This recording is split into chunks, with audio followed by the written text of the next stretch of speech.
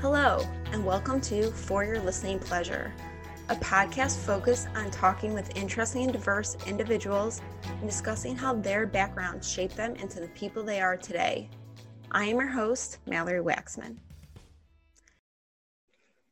Today on the podcast, I'm very excited to be welcoming Mita Mallick.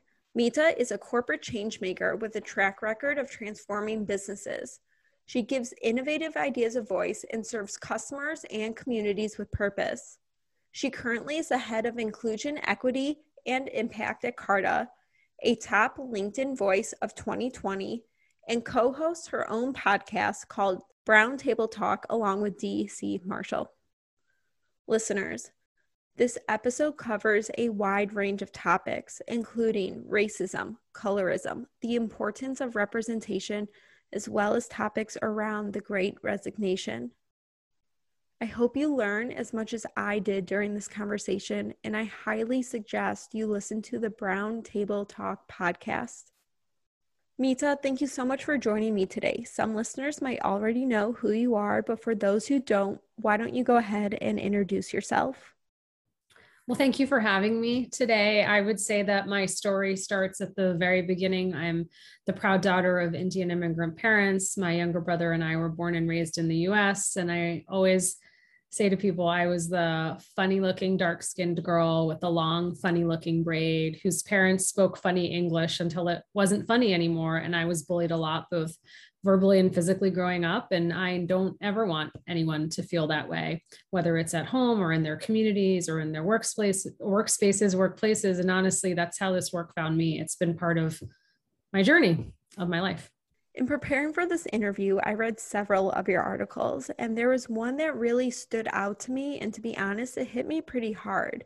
It was the piece you did for Cosmopolitan called "What Might Life Be Like If I Weren't So Dark?" And in it, you said that you had to focus on being smart since pretty was not an option for you. That line broke my heart. And the first question that came to mind was, why did you feel like that growing up? Well, first of all, it means a lot that you read a lot of my pieces. Thank you. And the piece in Cosmopolitan, I was right. I wrote that for many years in my head, and it took a lot of courage. And even when I published it, I was like, I hope no one reads it, which is ridiculous because it's in Cosmopolitan, but it's such a personal essay that I wrote. And I have to say, just from a young age, I grew up knowing I wasn't pretty because I was being raised in an environment where I didn't see anybody who looked like me on screen or in TV and movies. I didn't grow up in the Instagram era. Every image of what was considered beautiful was someone who was white, blonde hair, blue eyes. That's changed a lot, but that's what I saw growing up. Whether that was with the toys I played, dolls, video games, movies, that was what I was surrounded by. I also grew up in an Indian community where there is a lot of colorism, which we'll talk about, but a preference for just lighter skin. And I was dark and I knew that. And I remember one of the first microaggressions in high school was a white boy who had a crush on say, well, you're pretty for a dark girl. And I was like, oh, that seems weird, but I guess that's a compliment, because that was at 16. When someone says that to you, you don't really understand what that means. But I always I knew that. I just always really focused on academics for that reason. So after I read that article, I actually called my mom and had this whole long conversation with her, because what came to my mind, and this is so minuscule compared to what you experienced, was when I was younger, the American Girl dolls were really big and just coming out. And I remember, they had the one where you could get one that looked like you. But when I was little, I have really, really curly hair. I chemically straightened it now, but it was super curly. And I remember being upset that I couldn't get a doll that had the curly blonde hair. And then the conversation with my mom expanded into, I couldn't imagine not being able to have dolls or Barbies that didn't look like me, and that all both brown and black skinned little girls growing up my age, I'm 31, didn't really have that, or representation with Disney, and it just kind of in my head just kept growing until I just felt so like I need to educate myself. I need to be an ally. and you've really done a lot when it comes to marketing. I'm a marketer. Can we talk about why representation is so important, not only in marketing, but in a different conversation podcast you had, you talked about even with the makeup. And I didn't even think about that. It's a ripple effect, really. But can you talk about why you really chose to bring your previous experience into marketing and how we need to continue making those changes? I was a marketer for years. I still consider myself a marketer. I always joke, my husband's the foodie. I am not. I'm about community and conversation, but I'm definitely a beauty person. I've sold a lot of beauty products in my life. And even at a young age, when I didn't see myself reflected in products and services and commercials and in newspapers and magazines, I was drawn to that and drawn to the storytelling of like whose story gets told and why, who gets reflected and why. And I can remember being at a cosmetics company and creating eyeshadows that didn't work for my skin tone. And I was like, who am I creating these eyeshadows for? Well, the pigment costs more, so we're not going to do that. Right. And so I remember all these moments in my career where I was making products for people who actually didn't look like me and wouldn't work with my skin tone. And so that's always been a driving force. I think as a marketer, what you know from a US perspective is that Nielsen is just one source, but we know that there is $3.2 billion of spending power with the multicultural consumer. And so that means like thinking about inclusion end to end. And one of the things I talk about in a Harvard Business Review piece I wrote last year was marketing still has a problem with colorism. And so when you talk about the beauty example, I coined it as diversity dressing, which is I'm on Instagram, won't name the beauty company, see this amazing image of this Black woman, dark Black skinned woman with great makeup on. And I look at that image and I said, I know that lipstick is going to work on me. I go and dig into the website. They actually don't sell products for that skin tone. And so that's diversity dressing. It's very easy to put an image up there, but you have to ask, like, you can have diversity of representation in images, which is so important, but do you actually have products and services that will serve, in that particular case, a dark-skinned woman? And I would say go beyond. It's not just about the foundation, right? And what we saw Rihanna do with Fenty, but it's also like, hey, I need eyeshadow. I need lip liners. I need eyeliners. I need blush. It's everything, which is so important. Even skin products, like everyone's skin is different. Like they need to be moisturized in a different way. And when I read that article and started to think, all right, when you just talk about makeup, you're not even talking about what someone like physically might look like size wise, that changes too. And then like clothing, and it just kind of keeps growing. Sure. So why is it? And there's a demand. I think Instagram first started, but then TikTok exploded, and you're having these, I know I waste a lot of time watching beauty, like TikToks, learning about, I love it. But I love finding these people who are like, this didn't work, or this is a good dupe for my skin tone. And then you see people share links and then they can buy through the link. So the demand is there. Sure. Why is it that older beauty companies, or just older companies in general, are not picking up on the memo fast enough or doing enough? I think TikTok's a great place. Instagram's a great place. You're seeing all these brands that are being born, influencers becoming stewards of brands or starting their own businesses because they see the need. The need is them. And so that's what businesses are getting wrong. A lot of these very large, well-established beauty brands, they don't have the diversity of representation, right? So when you're launching a foundation and you only have like 10 different versions of beige, there's probably nobody at the table like I was back in the day saying, hey, this eyeshadow doesn't work for me. And you know what's really sad? Even when I did say something, they didn't care. They're like, well, that's more expensive. We can't do that. It's like, but there's a demand, there's a market. People are clamoring. You hit on something. And in my research, preparing for this, I know the latest Sex and the City reboot, you talked about that episode with. You really did your research on me. Yeah. I wanted to make sure this was a good, well-rounded conversation, because your career and what you've done is just so vast and so impressive. I wanted to really touch on certain points, but in the Diwali episode, to me, I was watching, I was like, oh, okay, like I'm learning about something, but wasn't learning the right things. Right. Wasn't a great representation. And I know I'm I'm Jewish. And sometimes when I watch certain shows, or they'll, someone will drop some Yiddish or do something, I'm like, oh, that's not the right way. And it's like so frustrating to me. And I kind of want to know, was there no one in the room that could have said something? But with this Sex and the City reboot, one of the writers kind of helped script this. And why do you think she didn't raise her hand, or do you think that it doesn't even matter if you're at the table? Sometimes you're too afraid to raise your hand and say that's actually not right. What are your thoughts? I think that's a great example of what's the Sex and the City, the reboot, is a mirror of what's happening in corporate America. Because to what you just mentioned, one of the writers, they say, was of South Asian descent, a woman of color, and one of the lead actresses is of South Asian descent.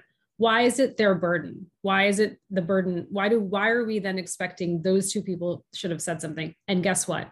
To your point, maybe they said something and no one listened and said, guess what? Because one of the big pieces of the controversy of this episode is like the volley, similar to what you're saying as someone of the Jewish faith, of like how you're watering down this important cultural moment, but then also like stereotyping it. Yeah, stereotyping and mislabeling, a sari is different than a lenga. Oh, but for the white American audience, don't worry about it, right? Like, what is it that, because it's a pretty glaring miss. And I have to say, I give credit to Vogue India, who picked it up. And then the New York Times finally covered it. But it's sort of like that whole, as much as I love the original Sex and the City and parts of it, it's like, it's very cringeworthy, this whole sort of reboot, the whole on what they're doing. And I felt like this was a perfect way to look at corporate America. They know they need to do something. They need to say, I stand with Black Lives Matter. I'm against racism. We're all about diversity and inclusion. And we're going to try to put it together and force it in a way that doesn't feel natural, that makes the viewers feel uncomfortable, to be completely transparent. A few weeks ago, I had Jameson Green on, who's a trans man. And when I was watching Charlotte and her husband's characters dealing with Rock, go from Rose to Rock, and I was just like, I don't know if you're doing this experience justice in a way that you should be showing it. And I felt like throughout the show, with Black Lives Matter, with Miranda's drinking, all these issues that we're trying to educate people on, and you just got it so wrong. So wrong. There's another example when Charlotte makes another mom friend in the school who's Black, and they invite her to that dinner party. And she goes up to the woman and one of the guests, and she says, I forget the name, but she says, "Oh, Angela, I haven't seen you in so long. How's your daughter?" And this woman looks at Charlotte and says, "My name isn't Angela, I'm Nicole." So basically, as I say, it happened to me a lot in my career, is like, please don't mistake me for the other brown woman. And rather that being a learning moment, the character says, "Oh, it's okay, Charlotte, it's okay," and lets her off the hook. And it's like, it's not okay. It's uncomfortable, and it's not okay that you just did that. So I don't know if you watch, and we won't talk that much more about TV, but the show Summer House, it's on Bravo, and they had a castmate who, there's two Black women in the house, and one, it's her first summer there, and people were getting her names wrong. She wasn't being included, and she felt a lot. And they finally sat down as a house and had a discussion about what it's like being a Black woman in the Hamptons and how the house came together. And it was like, I was happy that the house supported them, but how they articulated how they felt, that was a great show that showed a lesson. And how she said, I've always been called the wrong name. Like, I know your name, you should know my name. Absolutely. And I've started to think about that more when I do meet people, because I'm the worst with names, not great with it, but being more aware of it, because it is who you are. It is what you represent, and you should respect someone to remember their name enough. And in corporate America, because you have had your career throughout it, and I know that after George Floyd's murder, organizations across the country pledged about $50 billion in trying to take an active role in dismantling systemic racism and saying that there is a problem. But what I've seen in some organizations is they say the buzzwords, they talk about what they're going to do, but nothing really changes. Or they'll promote certain people, but their promotion is just to make it look like you have more senior leadership that's diverse, but nothing changes. Have you seen us start taking steps in the right direction, do you think? Well, I'm a half glass full person. That's why I do this work. I have to stay optimistic. I do think I say diversity washing. There's a lot of diversity washing happening, meaning it's Black History Month. How many Black History Month images, stories will you just see for this month? And guess what? My job is I'm on a journey to be an ally to the Black community 365 days a year. Yes, these months are important, but they're not the only month. Same thing will happen with Women's International Day, Women's History Month. You'll see this continue on. I will say that I have seen some progress that I'm excited about. No surprise, given my beauty background, I'm a big fan of Sephora. And they had, back in 2019, I believe it was, or maybe earlier than that, they were accused of a racist incident in store where they had a celebrity tweeted about an incident that happened in store with one of their associates. And I'll say that they have made a lot of progress since then.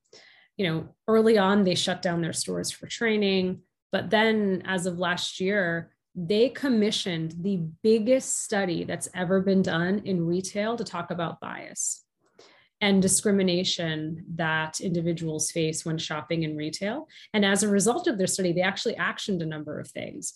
They are upskilling and training their associates. They're scaling back on third-party security. They also started the Sephora Accelerator Program, which I am, shameless plug, I'm one of the advisors. Card is involved, but that was just recent. I've been a big fan of theirs for a while. And their Accelerator Program is really focused on how do you get more Black and brown beauty brands on shelf online through Sephora. And so they take people through, you apply, if you're accepted, they're getting you retail ready. So more and more you're seeing, I mean, that is what I say is end-to-end inclusion ecosystems. It's not about an Instagram post. It is, what are you doing? Because inclusion is a driver of the business. What are you doing to help serve and also be an ally? I will say that this podcast came out of the summer of 2020. Everything going on with Black Lives Matter, the rise of just racism and anti-Semitism across the country. And I am not at the point in my career where I can write a check to really make a difference. So I thought by speaking, learning from one another, this was my way of not only educating myself, but listeners, in hopes that we can learn and bridge that gap of difference.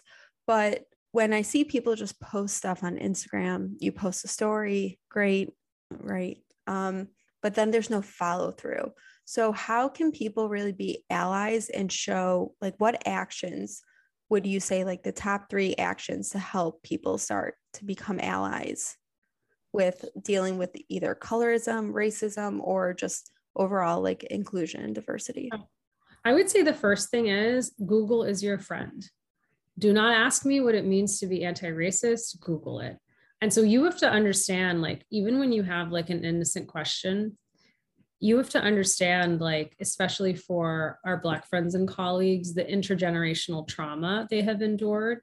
So at what cost do you need to hear it from a primary source? And that's sort of the tension, because storytelling is one of the oldest forms of human civilization. So we all love stories, and stories move us. But do I have to go and ask that person? Can I do my research before I constantly put the burden on the Black or brown individual in my life? The second is build cross-cultural bridges, because when you know me really well and we're friends, you could ask me about anything and I'm not going to be offended, because I know it's not tokenistic. I know you're not just coming to me to say, what do you think about the rise of xenophobia and hate crimes against the Asian community because I'm your only Asian friend? No, I know it's because you care and you want to know, and we have a safe relationship. And number 3, I will say, vote with your wallet. Support Black and brown owned businesses, support women owned businesses. I'm wearing jewelry right now from Blossom Box Jewelry. I just covered them, an entrepreneur. Reka is the founder and CEO and creates these amazing pieces that's, inspired by her sort of struggling to embrace her culture growing up, and these beautiful pieces inspired by South Asian design and culture. And so just think about that, how you can use your wallet to support others. I would also say I love LinkedIn. That's how I found you. I'm a big user of LinkedIn. That's how I get most of my podcast guests is because I see what's being talked about, or your articles are great. You take time to respond to people's comments, or you yourself comment on other people's posts. How have you leveraged LinkedIn, and why did you choose that platform out of all the different social media platforms we have? I chose LinkedIn because I think it's the friendliest. As my friend Callie Schweitzer says, it's a platform of generosity. Everything I'm posting is really from a business perspective. It's really about what I'm doing to be better, do better, what I am learning, what I want to teach other people. I am I'll just watch videos on TikTok. I haven't posted anything. I'm on Instagram. I'm barely on Twitter. But I also find on LinkedIn, I think we need to learn to disagree with each other more. I'm all for disagreeing as long as it's not hate speech. As long as it's done with kindness. I think there's a lot we can learn from each other. And so that's why I really enjoy LinkedIn, and I enjoy storytelling. So it's just become my platform of choice. I will tell you, over the last 2 years, as we've all been isolated, but not alone, even though we felt alone, I've really used LinkedIn a lot more because I find that it's community and conversation when many of us have been isolating in our homes. And talk to our listeners, because I don't know if everyone knows about your podcast that you're on and how that came about. Yeah. So my friend DC Marshall and I self-funded a podcast that we started called Brown Table Talk last year. And it was really born out of our friendship. Dee was my coach years ago. I always say I'm the client she can't get rid of, but she really helped me get through a really toxic, bullying, harassing situation at work. I journaled, I took a lot of notes. I was on a journey to heal. And one day, 2 years ago, before the pandemic started, Dee and I were like, we should start a podcast. And our friends were like, yeah, you should, but we didn't know how to do it. So we found Rich Cardona Media, who's a podcast producer, and his team. And we just self-funded it and did it. And it's really about how women of color can go from not just surviving, but thriving in their workplaces, but that we need allies to show up. Because I tell you, all these things that I've gone through in my career, I'm like, what do I wish would have happened differently? How do I wish someone would have shown up for me? So we did season 1, and then LinkedIn called us last year to say they are launching a LinkedIn podcast network, which they did this week. And we're one of the handful of shows that's part of that family now, which is really exciting. So season 2 just dropped for us, and we're doing weekly episodes. And for listeners, I'll go ahead and link it on our social media, because it was great. I listened to the first season, and then I found out you guys got picked up, and I was really excited about it. So thank you so much. Yeah. And then I would say probably your most important role is as a mom. And what has it been like?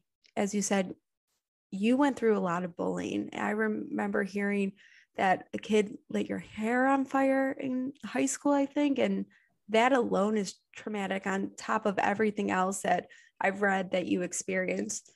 Kids can be like assholes. Let's just be honest. Not even just mean, just rude. And they hear what their parents say and they repeat it. And they don't realize sometimes, I think, what they're saying, or maybe they do. But as a mom to 2 younger kids growing up in this environment, how have you led with love? How have you made sure to talk to your kids about if someone says something mean, or how do you kind of handle those situations? Yeah.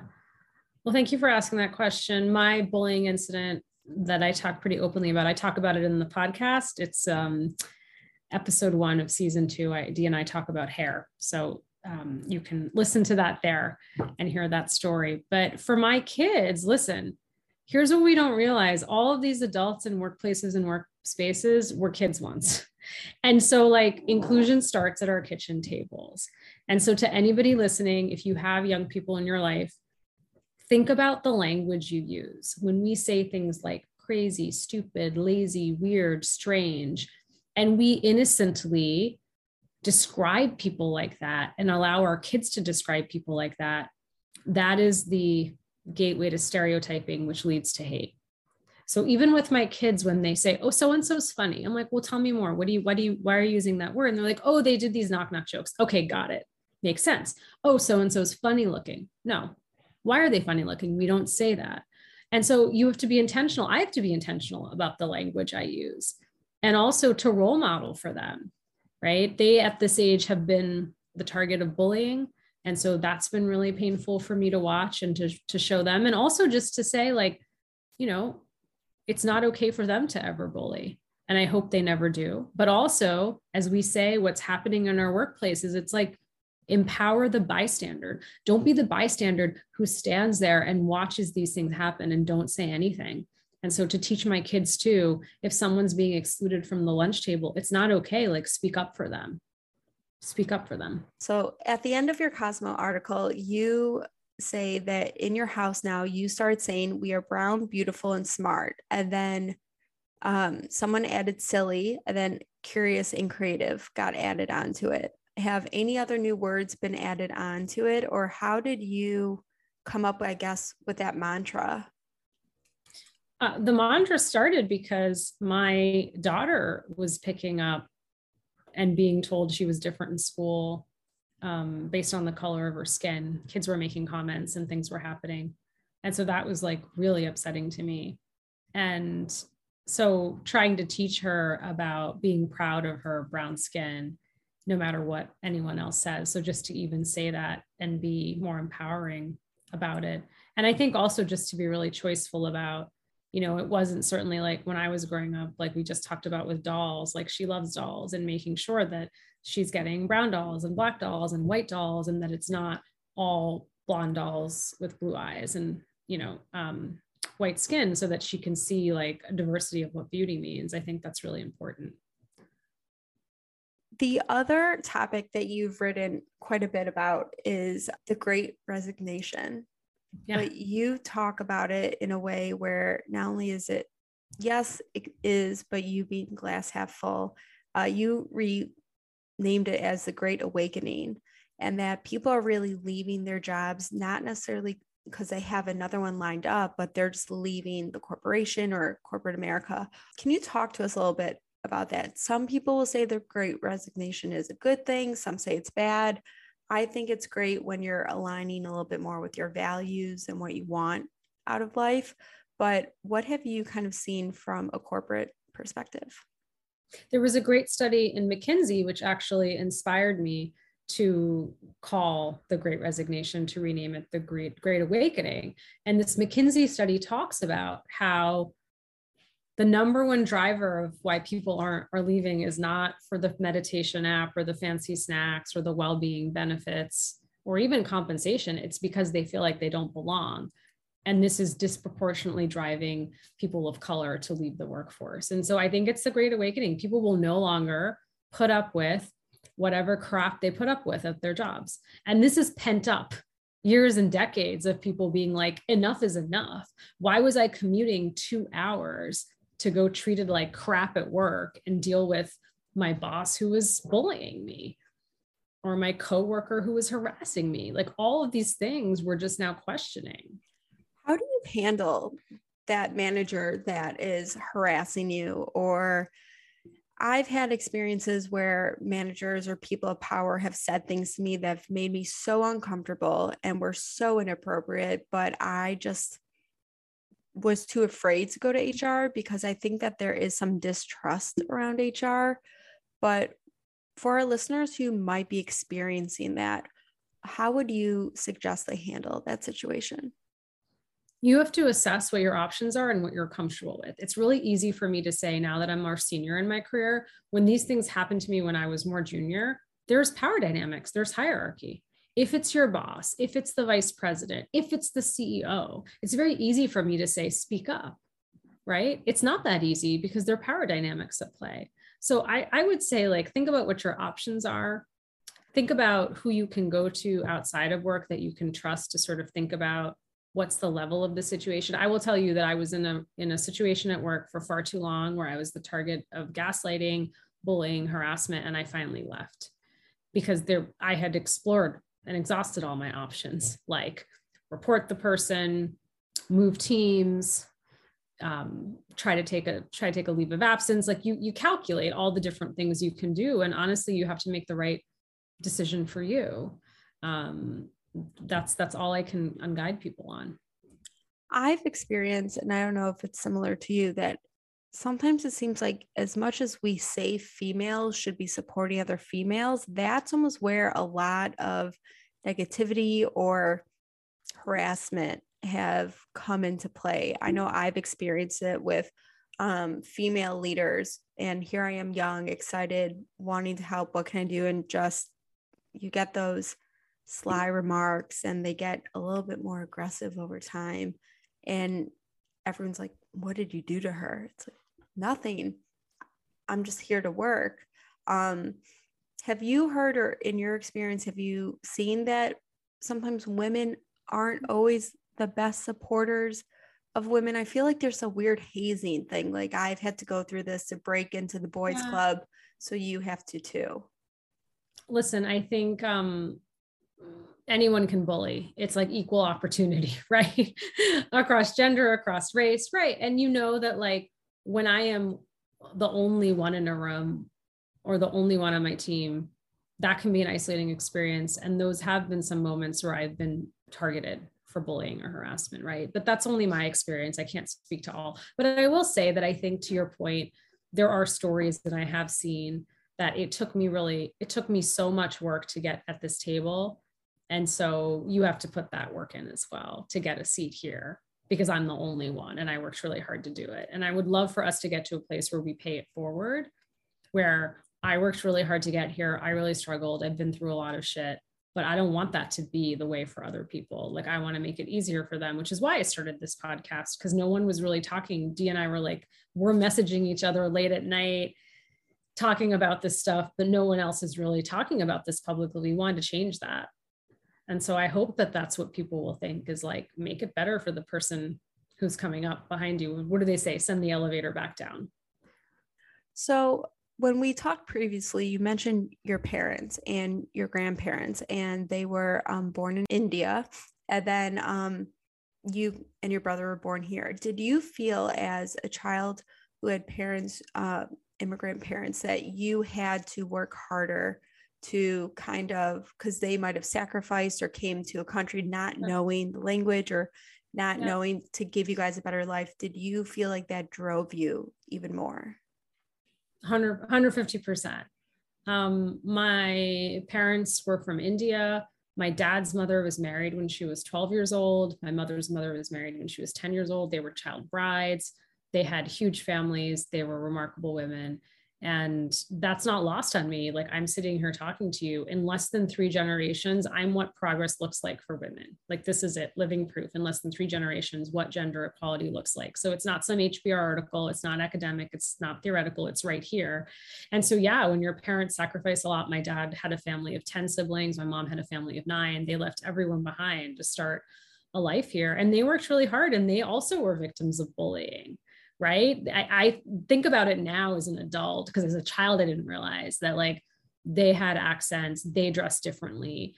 People in the community made fun of them as well. And so what that must have been like for them trying to start a new life is like inimaginable, and really can't imagine. And so, of course, you don't want to let them down. That was certainly something I always felt and still carry. We've talked about education, and I know that on your podcast, you guys talk about education, and that education really is the way to break the cycle and allow freedom for whoever.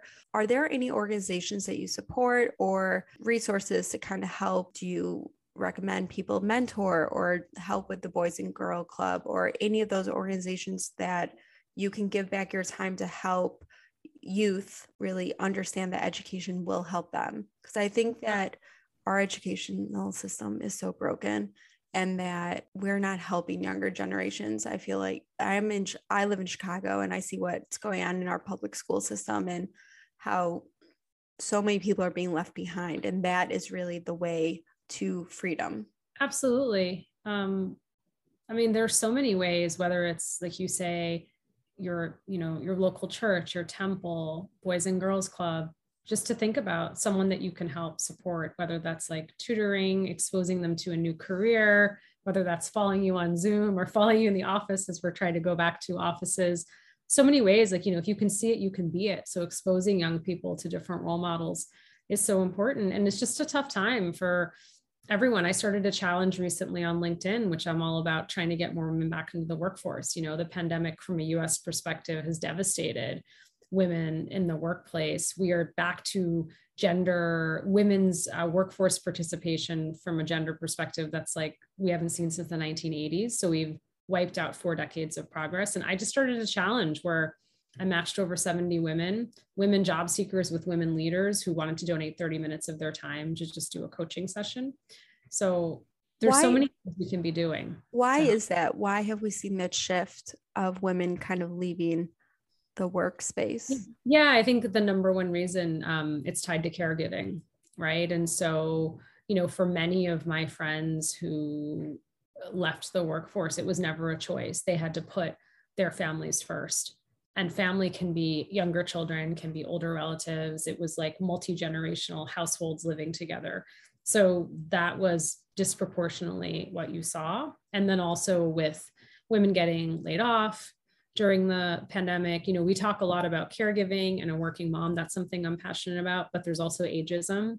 Women over 50 who are trying to get back into the workforce, like not a concern necessarily, I shouldn't say, but like something that women fight ageism. I'm not sure if men fight it in the same way. I'm sure they do, but women and ageism is something that we've seen also in the pandemic, women not being able to get back into the workforce because of their age.